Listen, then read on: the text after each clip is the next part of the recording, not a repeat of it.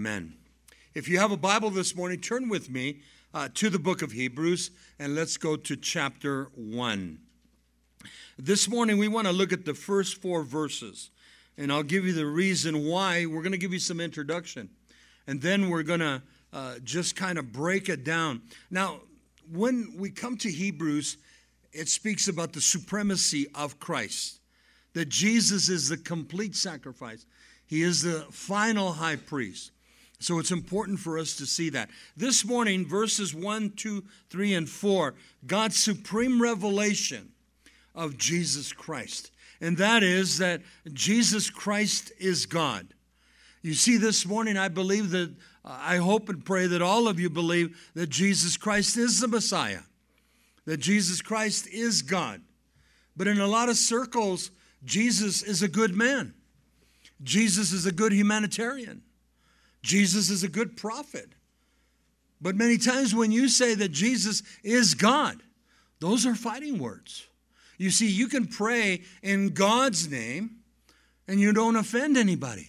But when we pray to the Father in Jesus' name, that offends people. And some of you have even come across that. In fact, you can bring up any subject on religion if you're at a gathering or at a party or, a function with your family. But if you bring up Jesus Christ, that He is the Son of God, the Savior of the world, those are fighting words in some places. And so we look at the Scriptures. God's supreme revelation. That's what we're going to see in the book of Hebrews. And that revelation is that Jesus Christ is God. Now let me give you some background. The author of the book of Hebrews has been argued for centuries. There are those like myself that believe that this is another of Pauline letters in the New Testament, bringing the total of 14 epistles written by the Apostle Paul. There are others who say that Paul did not write the book of Hebrews. In fact, as I was doing some research, Martin Luther believes that Apollos wrote the book of Hebrews. Tertullian, one of the early fathers of the church, he believed that Barnabas wrote the book of Hebrews. And then there was 2 other ones that were kind of odd, and I'll just give it to you. There are those that believe that Philip wrote the book of Hebrews. And then a woman by the name of Prisca or Priscilla, that she wrote the book of Hebrews. Now, basically, and I want you to see this, we know that the Bible was written by man, yet highly inspired or dictated by the power of the Holy Spirit to man. And so let's leave it at that. We have to come to that conclusion. You see, when you study the Scriptures, there are 66 books. There are 39 Old Testament. There are 27 New Testaments. We have something like 40 authors that wrote all the Bible. 40 authors, all coming to one theme in a span of about 1,500 years. And there are those that say, well, the Bible has error, and yet there is not an error to find in it. I want you to turn to a passage, 2 Timothy chapter 3, verse 16. Now, I don't have a problem with the Word of God. You see, when I hear the stories and I read the stories of Jonah and the great fish, I believe it. When I believe the donkey spoke to Balaam, I believe it. Now, the miracle is not that the donkey spoke to Balaam. The miracle is that Balaam spoke back to him. Well, I really have a hard time in the Old Testament that Jesus actually fed 5,000 people. No, He didn't feed 5,000. That was the men. They didn't include the men and the women, so there was, let's give it the benefit of the doubt. He fed 10,000 people with a few loaves of bread and a few fish. Then He turns around just a few days later, and then He feeds another 4,000. Well, I think Jesus really didn't walk on water. Well, I'll take you to the Sea of Galilee, and then I'll let you get off the boat and see how far you get. Why do we have problems with this? You see, it takes faith to believe. It takes faith not to believe. And so, who wrote the book of Hebrews? We have to determine that it was the Holy Spirit. Now, Paul often wrote epistles. I believe this is his 14th epistle. But all the epistles that Paul wrote were inspired. Listen, inspired by the Holy Spirit. And so here in 2 Timothy chapter 3, look at verse 16. Powerful here. And I want you to underline that or circle it in your Bible, if you like to write in your Bible, the word all, not some. You see, all Scripture is given by inspiration of God and is profitable for doctrine, for reproof, for correction, for instruction in righteousness. Now, if you look at the Greek word, all Scripture is given by inspiration of God. Listen to the translation. All Scripture is God-breathed. All Scripture is God-breathed. Be careful when we pick and choose. Well, some of the women, I don't like that passage in Ephesians chapter 5 where Paul says, the woman is to be in submission to her own husband. I don't like that one. Well, it doesn't matter if you like it or not. It's scriptural. And so we have to understand that the Word of God, as all Scripture, is God-breathed. From Genesis to Revelation. Notice verse 17. That the man of God, he says, may be complete, thoroughly equipped for every good work. The Word of God completes us. The Word of God prepares us for His work. We need the Word of God. And so to deny it and say, well, I don't believe all of it. No, well, I don't believe Paul wrote, the book of Hebrews. It doesn't matter. You can go to seminary today, or you can go to Bible college, and you can actually take one semester concerning, did Paul write this or who wrote this? And you waste the whole semester on that. You don't believe Paul wrote it? Fine. Let's come to an agreement. The Holy Spirit brought forth the Word of God. Now let me go on for some more introduction. The book of Hebrews was written purposely, listen, to Hebrew Christians living in Judah, or they were under Judaism. That's what I was trying to say. The date of the writing of Hebrews, now listen, very important here. There are those that say 64 AD. That's okay. The date systems always fluctuate a couple of years. There's others that say 68 AD. And the reason I say there's an importance in the date system here.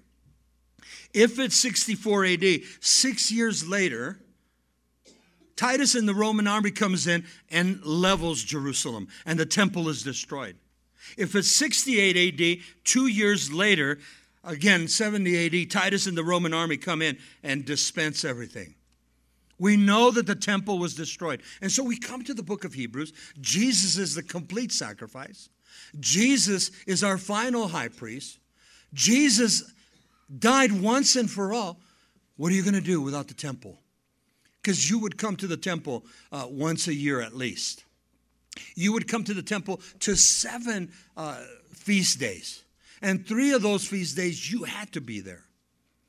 And so Jesus becomes the complete sacrifice. Now, the theme of the book of Hebrews, very important. The supremacy and the sufficiency of Jesus Christ. And here it is, that He is God.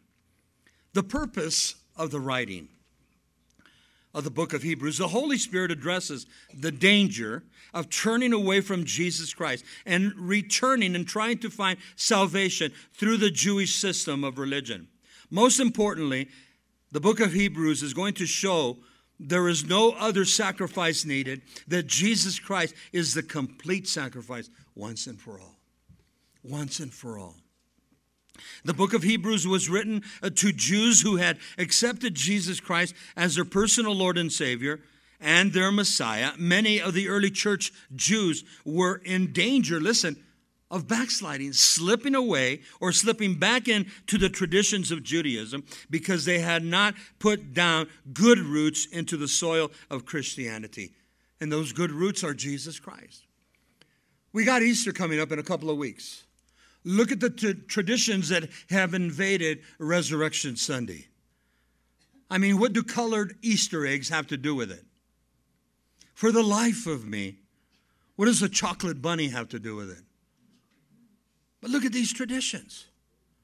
We celebrate Resurrection Sunday. We celebrate that our God died, and on the third day He rose again. And we know that there was a 40-day post-resurrection. And then we know that he ascends into heaven and he sits now at the right hand of the Father. And the scripture says that he makes intercession for us. Now listen to this.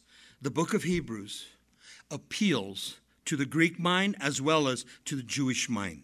The Greeks saw everything on earth as the shadows cast by what was real. So they were always searching for reality. The book of Hebrews presents Jesus Christ as reality. The Jews were searching for a way to approach God because historically they felt too unholy to approach him. And that's us this morning. We could not approach God the Father until we went through the cross. We must go through the cross. You see, because everybody today in our society, God is everywhere. You go up into the mountains and some people believe the mountains are God. Some people believe the trees are God. Some people believe the rivers are God. You got people hugging trees. Come on. My Bible says that Jesus is God. And here's an important key now. The book of Hebrews presents Jesus Christ, our Messiah, as an approachable God. Always remember, God desires a personal relationship with mankind through his Son, Jesus Christ. God never desired that mankind would approach him through religion. Be careful with that. And to describe religion, it's one word, two words, man-made. You see, religion is man trying to reach God. But a relationship, listen, a relationship is God sending down his Son, and we're going to study that this morning, to become the mercy seat for us. And because I accept that mercy seat, I come into this new relationship, the born-again experience, regeneration. I come into this metamorphosis, this change, this transformation. And now this unapproachable God has made it possible for me to approach him, but through his Son, Jesus Christ. Otherwise, you would come here this morning and you would bring a turtle dove, or you would bring a sheep or a lamb or a goat, or if you had the money and you had a big family, you brought in a bull, and then we would sacrifice it. And then we would have the high priest up here and the priesthood, which would be our pastors here, and we would have to make a bloody mess. And we would do this Sunday after Sunday. Well, in the Old Testament, it would be Saturday after Saturday. But imagine that Jesus now has died once and for all. It's complete. Now, you see, I come from a strong Catholic background. 12 years of parochial school. And every time the Mass was said, we were taught that Jesus died again. We were taught that Jesus' blood again. And the book of Hebrews says that Jesus dies once and for all. You see, it's called transubstantiation. In other words, that this wafer, this bread, becomes the body of Christ. The juice or the cup or the wine becomes the blood of Christ. And it's interesting, in 1 Corinthians chapter 11, Paul gives us the insight. When we come to the communion table, he says, do this, and these are the words of Christ. Do this in remembrance of me. God forbid that Jesus would have to die every Sunday. So he has died once and for all. So let's go back to our text. Now I want to read it. We're going to read it through 4 verses, and then we're going to go on, then I'm going to come back, and then I'm going to expound on it. But this morning, God's supreme revelation of his Son, Jesus Christ, that Jesus is God. Hebrews chapter 1, look at verse 1. God, who at various times and in various ways spoke in time past to the Father by the prophets. Important to know that. Has in these last days now spoken to us by his Son, whom he has appointed heir of all things, through whom also he made all the worlds. Jesus had his hand in creation. Verse 3 goes on, who being the brightness of his glory and the express image of his person, and upholding all things by the word of his power, when he had by himself purged, and that is to forgive our sin. He purged our sins. He sits down now at the right hand of majesty on high. He sits at the right hand of the Father. And look at verse 4 real quick. having become so much better than the angels, he has, by inheritance, obtained a more excellent name than they. And we're going to study more of that next week in the conclusion of chapter 1. The Jesus greater than the angels. Now, I wanted to read a cross-reference before I would expound in Hebrews chapter 1. Go with me to the Gospel of John in chapter 1, because this is a beautiful cross-reference. Verses 1, 2, 3, 4, and 5.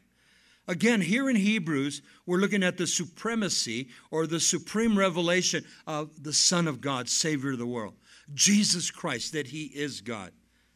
And then in Hebrews, Paul's already writing, or the Holy Spirit's declaring to us, that Jesus was there at creation. Be careful that we only put Jesus at his first advent. There's Jesus on Christmas Day. That's what we celebrate. He's wrapped in swaddling clothes, and so we place Jesus then. But my Bible says he always was. And so at creation, Jesus had a hand in it. Amazing. And so listen to the Gospel of John now. I'm going to come back to this later and expound on it, but right now I just want to read it through as we did Hebrews chapter 1 here. In John chapter 1, look at verse 1. In the beginning was the Word. And I want you to see that the W's are capitalized, and that Word is Christ. In the beginning was the Word, and the Word was with God, and the Word was God. The Jehovah's Witnesses have made a strong error here. They give us a God. And if you go to a Greek scholar at any university, he doesn't have to be a Christian, give him the Greek manuscripts, and he says, it cannot say a God. It is a bad translation. And then it goes on. In verse 2, he was in the beginning with God. All things were made through him, and without him nothing was made that was made. In him was life, and the life was the light of men. And the light shines in the darkness, and the darkness did not comprehend. Jesus is this light. The darkness is the sin that we were in. And so we come to the light. And when we come to saving grace, our inward man, inward woman, we're darkness. There's an emptiness in us.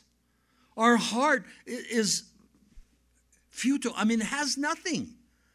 We're just flesh. And we come to saving grace, and the light bulb turns on.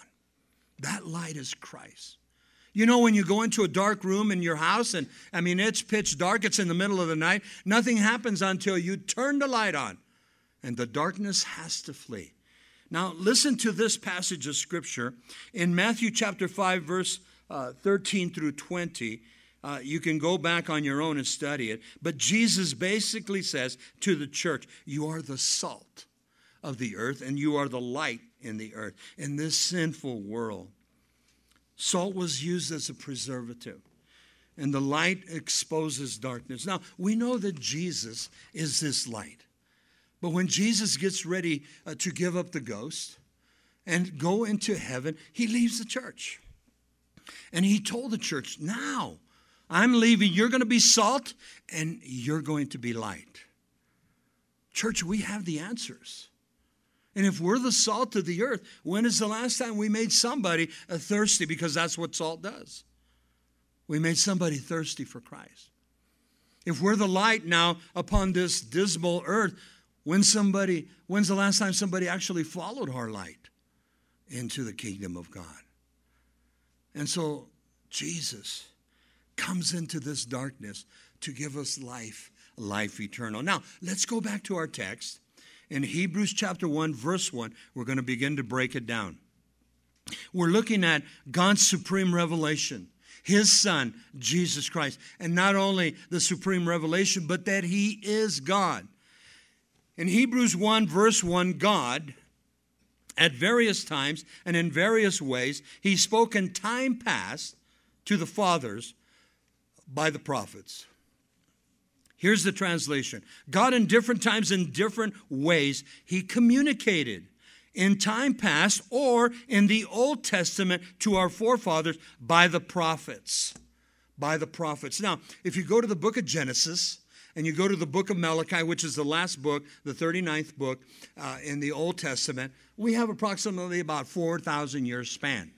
Then we come into the book of Matthew, to the book of Revelation. You have a span of about 2,000 years. We have about 6,000 years. So in the Old Testament, God spoke through the prophets. But in these last days, we're going to see in verse 2, he has spoken through his Son, Jesus Christ. But in the last days, in the Old Testament, to our forefathers, he spoke by the prophets, and I'm going to give them to you. He spoke through the prophets such as Isaiah, Jeremiah, Ezekiel, and Daniel. Now, these are called the major prophets. And that basically because they had the bigger books. And then the minor prophets, he spoke through Hosea, the book of Joel, the book of Amos, Obadiah, Jonah, Micah, Nahum, Habakkuk, Zephaniah, Haggai, Zechariah, and then finally Malachi. Now, here in verse 1 of Hebrews chapter 1, this verse assumes the existence of God. We should never try to prove the existence of God. The Bible, the Holy Scriptures, never tried to prove the existence of our holy God because we know by faith that there is a God, the creator of all things. Now, there's a great debate between evolution and creation. And I tell you, it takes a lot of faith to believe in evolution. It takes a lot of faith that, all of this happened in a big bang. Now, if it did happen in a big bang, I love saying this, somebody lit the fuse. But what about creation? It makes more sense to believe in God's creation. I want you to turn to a passage in the book of Psalms, chapter 19. It's a beautiful reference by King David, and he speaks about God's creation. So let's say you don't believe in God, but you step out every morning, especially here in the beautiful Southwest. Now, on Sunday mornings, I'm up early, and I tell you, it is so beautiful to see the sun coming up over the Oregon mountains. It is so cold, especially the last few days, so chilly in the morning.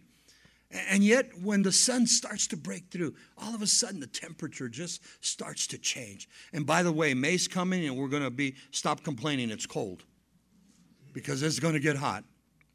Now, here, the Southwest, when the sun goes down, kind of takes away because it goes over the mountains over here.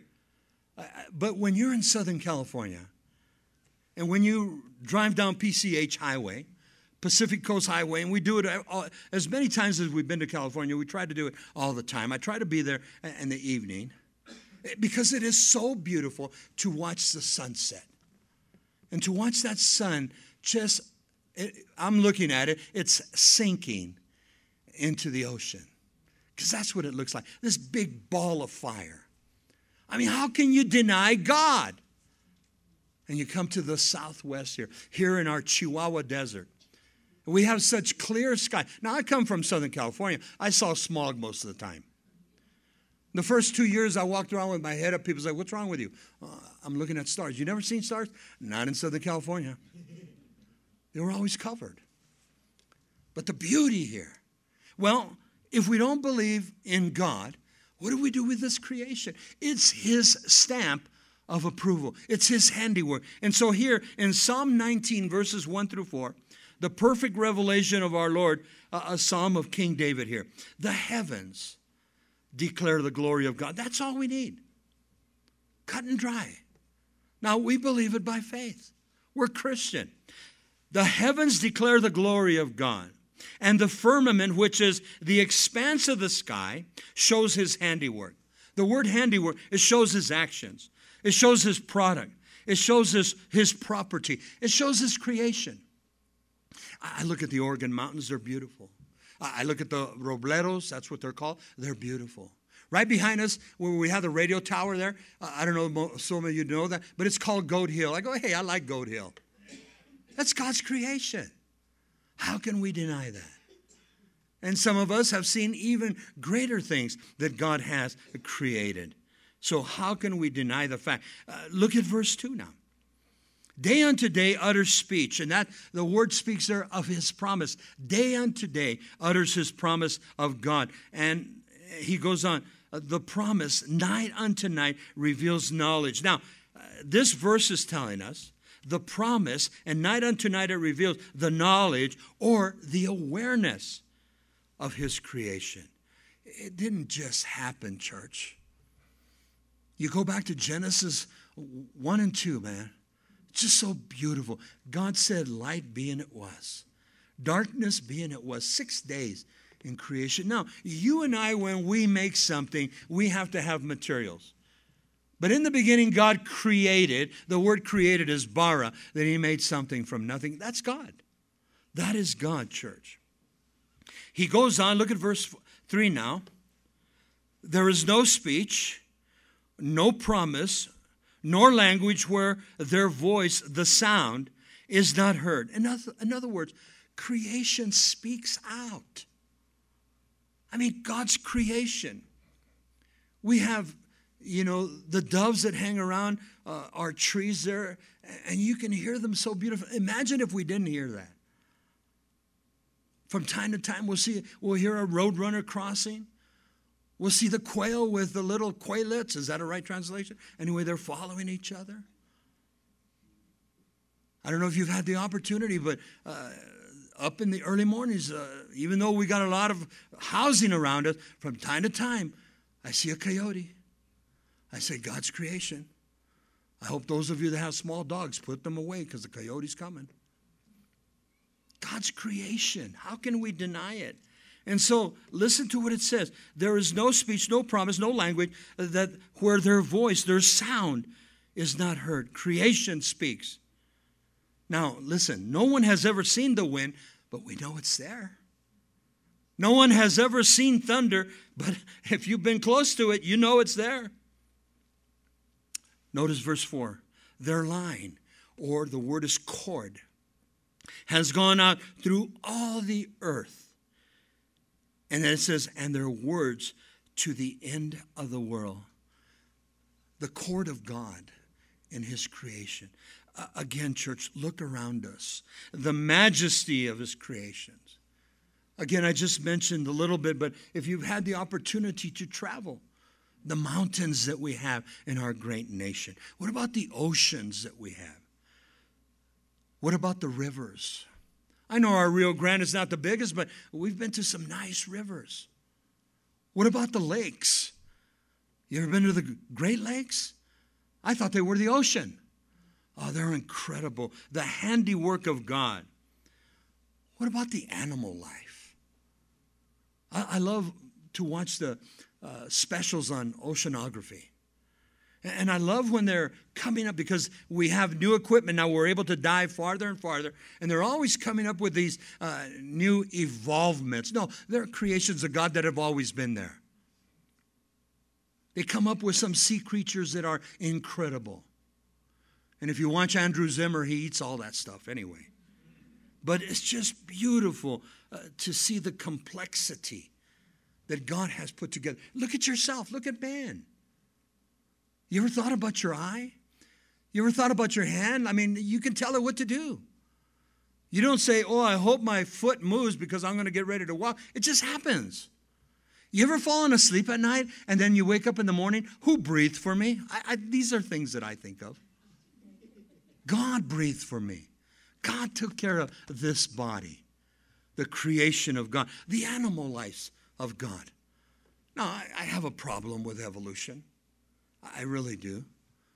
And years ago, I had an ingrown toenail. I think I told some of you this story. So I went to the foot doctor, specialist, right? PhD. He goes, Mr. Ortega, we're going to have to remove the nail. And I go, I just asked the question. I says, why do we have nails for? Well, I know you're a preacher and you're not going to like my answer. I'm dumbfounded. I don't know what he's talking about. I go, well, tell me, what do you mean? Why don't we need? Well, our ancestors needed the toenails. I go, why? He says, to climb trees and to open nuts. I go, whoa! I go, doctor, maybe your ancestors. Yes, my grandfather was a migrant worker, but he never used his toes to pick onions. Come on. But this is a PhD. Not only a PhD, but he was a foot specialist. Now, I have another problem with evolution. Our 4 girls, at one time or another, we've taken them to the zoo. Why is it that the monkeys in the zoo have not evolved? Did they leave them out of the equation? They're in there. Hey, they forgot to evolve you. I mean, it just doesn't make sense, does it? And so here's the psalmist. The creation of God. The heavens declare the glory of God and everything that's in there, church. Have you ever been over here to Flagstaff? To the Grand Canyon? Oh, my first impression when I saw that, there's nothing to say, but your jaw just drops. How? Oh, it evolved, brother, billions of years. No. What about Noah's flood? What about Noah's flood when it finally receded? You see, man has been duped. The creation of God. The heavens declare the glory of God. I want to turn to one more passage before we go to the next verse. Go to Romans chapter 1. Romans chapter 1. You know, Paul had a fixation, I believe, with creation. He was just amazed by it. And he writes it in his letters. He declares it here in the book of Hebrews. And now we come to the book of Romans. Look at Romans chapter 1. Look at verse 20. For since the creation of the world, he says, God's invisible qualities, his eternal power, and the divine nature have been clearly seen, being understood from what has been made, so that man or men are without excuse. Oh, I love that. Paul's writing to the Romans. David's writing in the Psalms. God's creation, church, his handiwork, attests to that he is God. And he made the heavens, the earth, the oceans, the rivers, the mountains, mankind, animal life, plant life. God. And according to the scriptures here, Jesus had his hand in creation. Now let's go back to our text, Hebrews chapter 1, and look at verse 2. Now, the heavens declare the glory of God. In time past, he spoke to the forefathers by the prophets. And if you didn't buy the prophets, look at the creation of God. Then he says, in these last days, the last 2,000 years, in these last days he has spoken to us by his Son, Jesus Christ, whom he has appointed heir of all things, through whom also he made the worlds. Jesus was at Genesis 1:1. These last days, the last 2,000 years, God has communicated, listen, to all mankind by his Son, Jesus Christ, the righteous one. He has appointed the lot or the portion of his inheritance. That's the heirship. Of all things, the one who has made or created the worlds, he is Jesus Christ. Personal pronoun there.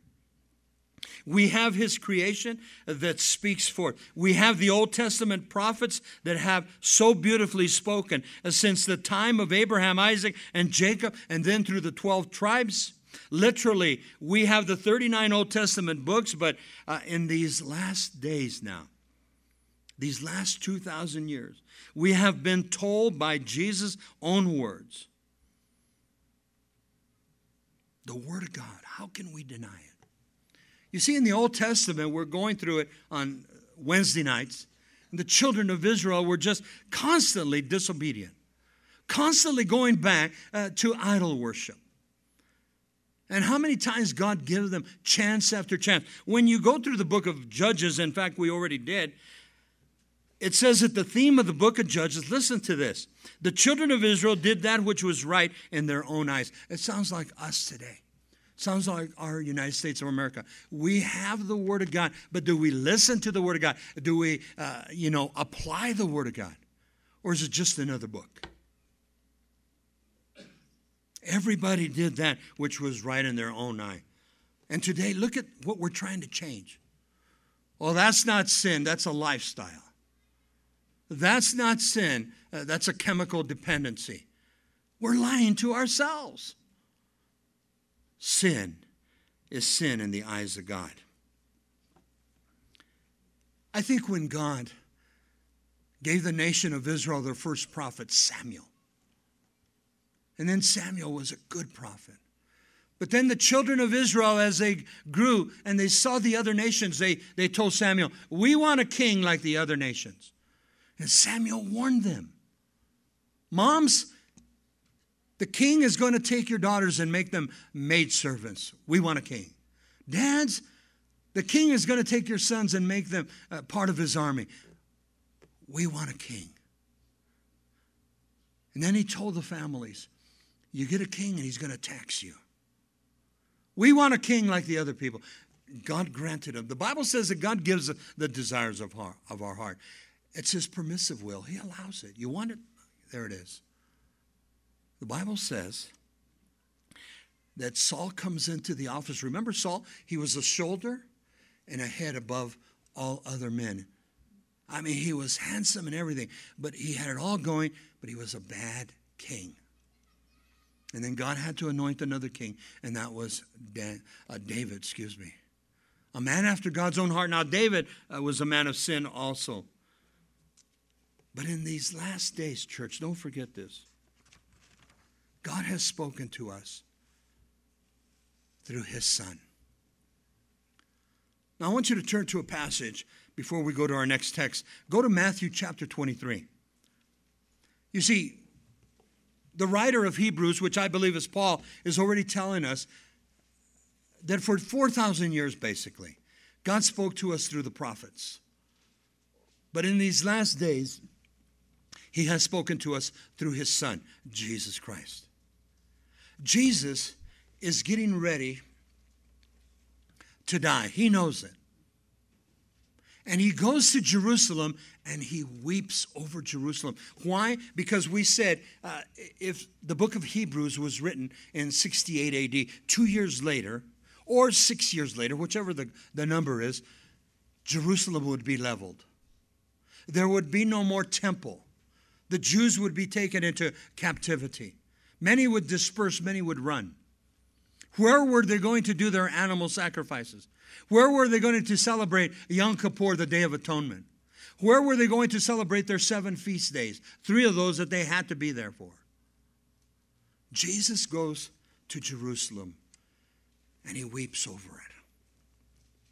And church, how many times I have wept over this city, but how many times I've forgotten. To weep over Jerusalem, your city. To weep over this beautiful Mesilla Valley of ours.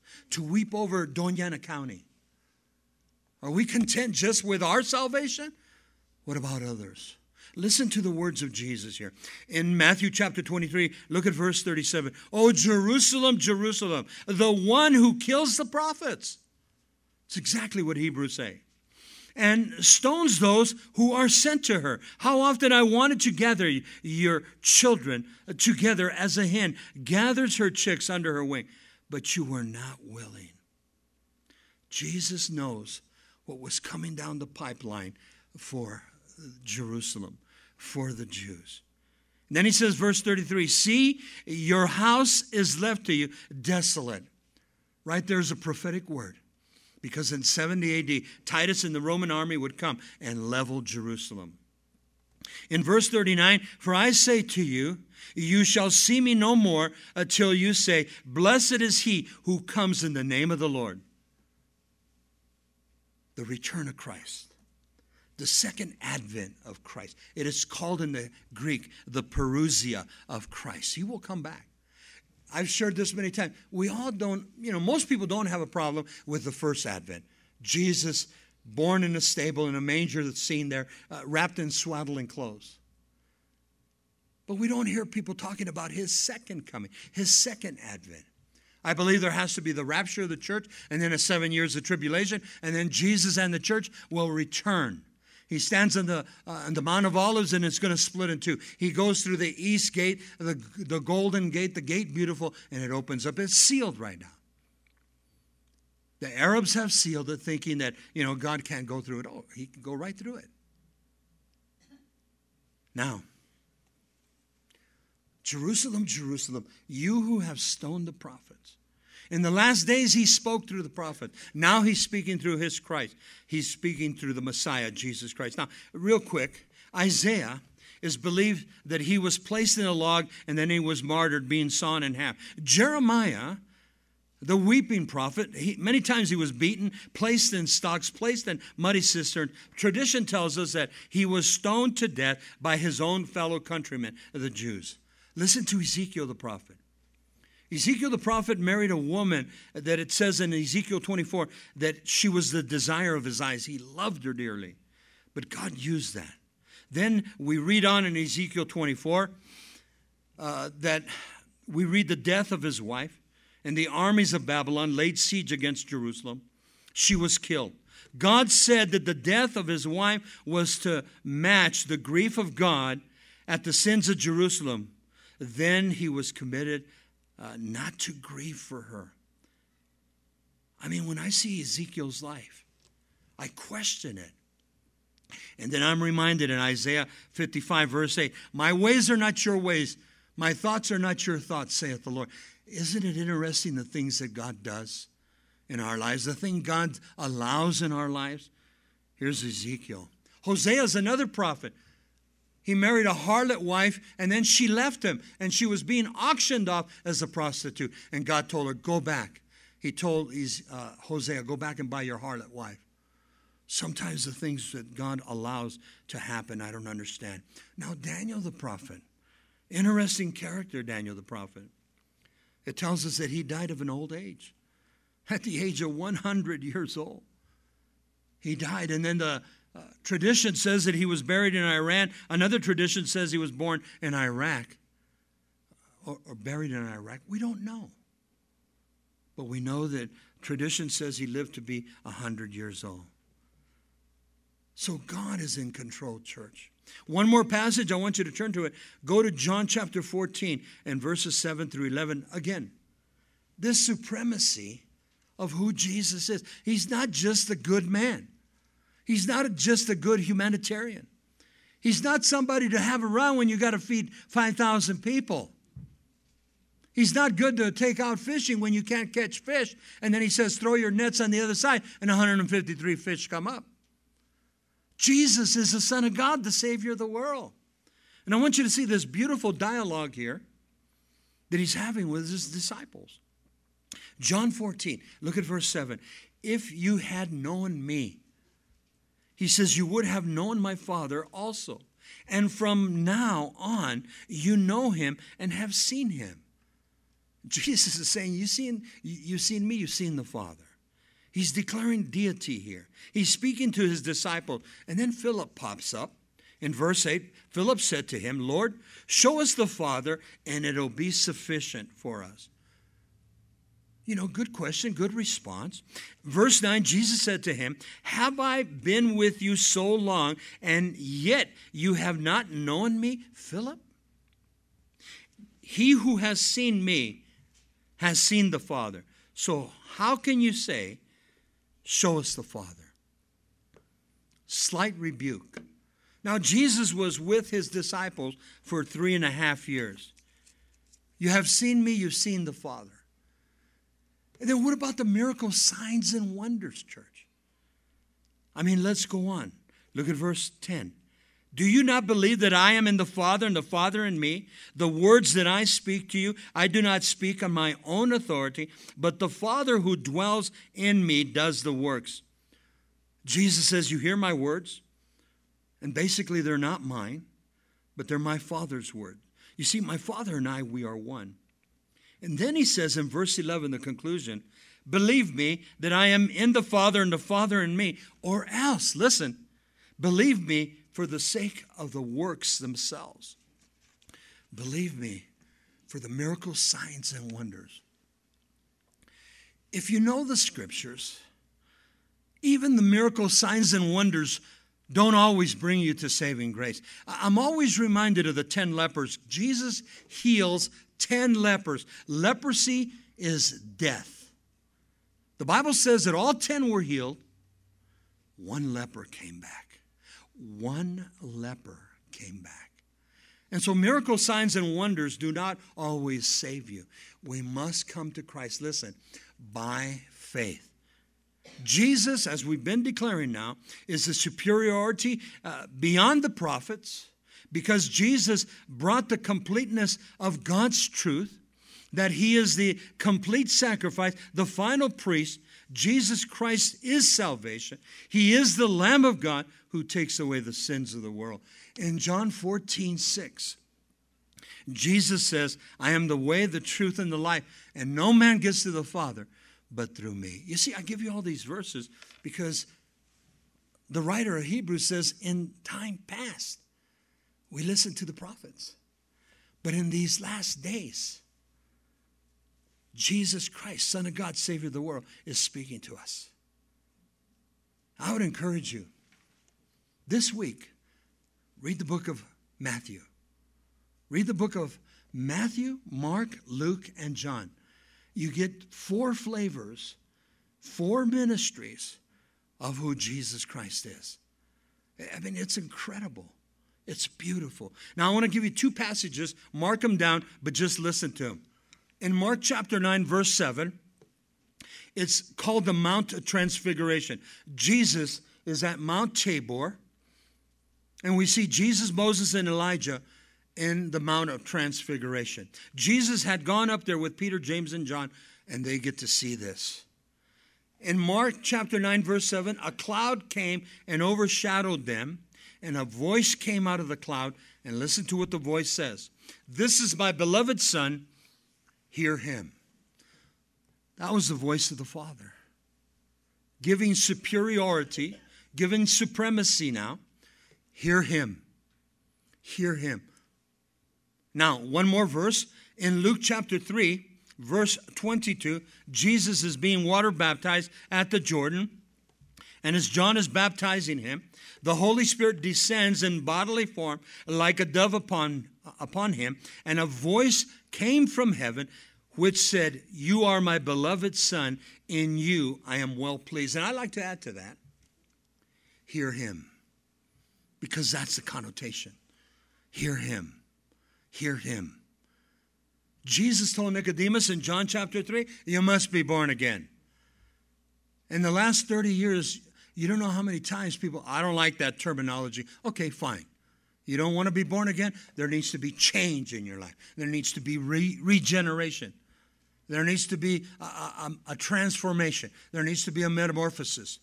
You see, you cannot continue the way you are. There must be change. And the only one that can change you is Christ. And change comes at the cross. He removes your sin. Now, we get into the Word of God. We get into prayer. We come to church. And God begins to feed you. He begins to nurture you. And you grow in Christ. You go over here to the university. And you say, well, I'm going to sign up. I'm going to pay. And I'm going to go in. But I'm not opening the book. You think they're going to graduate you? I don't think so. And if they do graduate you, go get a job. Well, I was a such and such, and I got my degree in such and such. Can you fix that? No. Why? Because you didn't study. You need to know. How'd you like to get somebody that a doctor's going to pull out your appendix? How'd you do in class? Not too good. Whoa. Some of you have been there. Now, let's go back. Remember I talked to you? We read right through it. Go again to the Gospel of John, chapter 1. Again, we put Jesus at creation. The book of Hebrews, chapter 1, puts Jesus at creation. Genesis 1:1 puts Jesus at creation.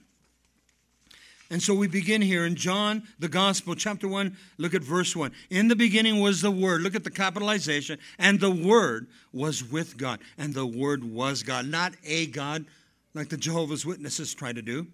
He was in the beginning with God. Genesis 1:1. Jesus is already there. Go past Genesis 1:1 to the left. Jesus was already there. In verse 3, this is so powerful. All things were made through him, and without him nothing was made that was made. All things, not some. All things. God had his hand in creation. I'm talking about God the Father, God the Son, God the Holy Spirit. I'm talking about Jesus. He had his hand in creation. Now, verse 3 again. All things were made through him, and without him nothing was made that was made. There's a beautiful passage in Colossians chapter 1, verse 17. Listen to the text. Paul writes to the church at Colossae, and he says, he, speaking of Christ, is before all things, and in him all things consist. The word consist there is the glue of Christianity. The word consist in the Hebrew, or the Greek, all things are held together by him. By him. Now, I don't understand the sciences, but we know how, you remember science class, how our earth operates, and how, I said the sun rises and then the sun sets. We take those for granted. It's just like electricity. I don't understand it. I just flip the switch. But all things are held together by him. Here's our earth, so beautiful, spinning on its axis. What if God forgot for a second? Which he won't, but all chaos. All chaos. Again, church, Colossians 1:17, he is before all things, and in him all things consist. All things are held together. This is his creation. Now, let's go back and finish off John chapter 1, verses 4 and 5. In him was life, and the life was the light. Again, the light is Christ. John 14:6, I am the way, the truth, and the light. In verse 5, and the light shines in darkness, and the darkness did not comprehend it. We must come out of darkness unto his marvelous light. Jesus is the light. Jesus is salvation. And we read that passage in Matthew 5. He calls us now salt and light. He hands it over to us, the representation. Now, I'm not God, I'm not Christ, but we represent him. And when they see you, they should see Christ working in and through you. And so it's a beautiful picture now. Now, we need to get going here. Let's go back to our text. Hebrews chapter 1, look at verse 3. Who being the brightness, he's speaking of Christ, who being the brightness of his glory and the express image of his person and the upholding all things by the word of his power, when he had by himself purged our sins, then he sat down at the right hand of God of majesty on high. Listen to the simplest translation. Jesus Christ the Son is the radiance of God's glory. You've seen me, you've seen the Father. Sustaining all things by his powerful word, after he had provided purification, listen, for our sins, in other words, forgiveness. He purged our sins. He sat down at the right hand of God of majesty in heaven. Jesus, remember who we shared earlier, is the complete sacrifice. Jesus becomes the mercy seat for us. The scriptures declare he becomes the propitiation. That's just a big word for mercy seat. The mercy seat was the lid on top of the Ark of the Covenant. The mercy seat. Strong's Dictionary of Greek words says that the mercy seat is the atonement victim. Jesus, in other words, is the final Lamb of God. Listen to this verse. Write it down. In Romans chapter 3, verse 25, Paul says to the church at Rome, God set forth as propitiation, mercy seat by his blood through faith to demonstrate his righteousness, because in his forbearance God had passed over the sins that were previously committed. At the cross, church, all the sins of mankind were placed on Jesus. Listen to this. Past, present, and future. 2,000 years ago, my sins were there. Your sins were there. Because God knew exactly the position we would be in. Now we want to come to the conclusion. And we're going to deal more with this next week. Verse 4, Hebrews chapter 1. Having become so much better than the angels. This is Christ. Having become so much better than the angels, as he has by inheritance obtained a more excellent name than they. Jesus is superior to the angels. We just studied Jesus is superior to the prophets. Jesus had his hand at creation. Jesus is the only way for us to get to heaven. He is the complete sacrifice. Now, next week we're going to deal more with angels. Jesus is above all the angels. Angels are messengers. Angels are protectors. Angels fight our battles. We have spiritual warfare. There's nowhere in Scripture that says we have, guardian angels. But I believe God dispenses angels to us. You see, I don't want to be content with a guardian angel. I believe God gives me angels. I believe some of us have more angels than others. Some of us get into more trouble than others. But I tell you what, God has dispensed his angel. I don't have a problem. Lord, send them all. If Jeff don't want his extra angel, send them to me. I'll take them. But Jesus, listen, is greater than the angels. Greater than the angels. I want you to think right now, some of the situations you've been in time past, and you know that you should have got in that accident. You know you should have lost control. You know possibly you'll be dead. But God intervened. God intervened. And I'll tell you what, he does. But it's through his Son, Jesus Christ, the righteous one. We are going to study the completeness of Christ. This is why we pray to the Father, listen, in Jesus' name. Well, I believe in God. Have you come to the cross? Well, I believe in God. No, have you come through the cross? It's amazing that people want to deny the existence of Jesus Christ, that he is Son of God, Savior of the world. They don't have a problem making him a prophet. But my Bible says that he is God. And that's what we're going to see in the book of Hebrews. And this morning, we're just beginning to get a taste. Now let's stand. We're going to end with a word of prayer. Thank you, Lord. Father, we give you praise and honor and glory and worship, Lord. And Father, we pray that by the power of your Holy Spirit, you have already spoken to us, Lord. And Father, maybe some of us right now have not come to that place that Jesus is my Messiah, personal Savior. And I'd like to give you that opportunity. I'm not here to judge anybody. I'm here to deliver a message. I like what my pastor said years ago. I'm just God's errand boy, that's all. And so this morning, if you've never received Christ, please, don't be embarrassed and don't leave here without him. I'm not here to convict you. That's the power of the Holy Spirit that convicts you. Now, if you've never received Christ, you'd like to receive him this morning, I'm going to say a simple prayer of faith with you. I'm not even going to ask you to come up, but right there where you're at, if that's you, if you're not sure, or you've been playing around for so long, you need Christ. The Holy Spirit spoken to you. You'd like to come to saving grace. If that's you, raise your hand real quick, and I'll say a simple prayer. Anybody here? I see your hand right there in the middle. Anybody else would like to receive Christ? Just raise your hand real quick. Anybody? Praise the Lord. We have one person that raised their hand. Praise God. Maybe there's somebody else, but, I know it's not easy. It's hard. But let the Lord speak to you. But let's pray. Father, right now, in the precious name of Jesus.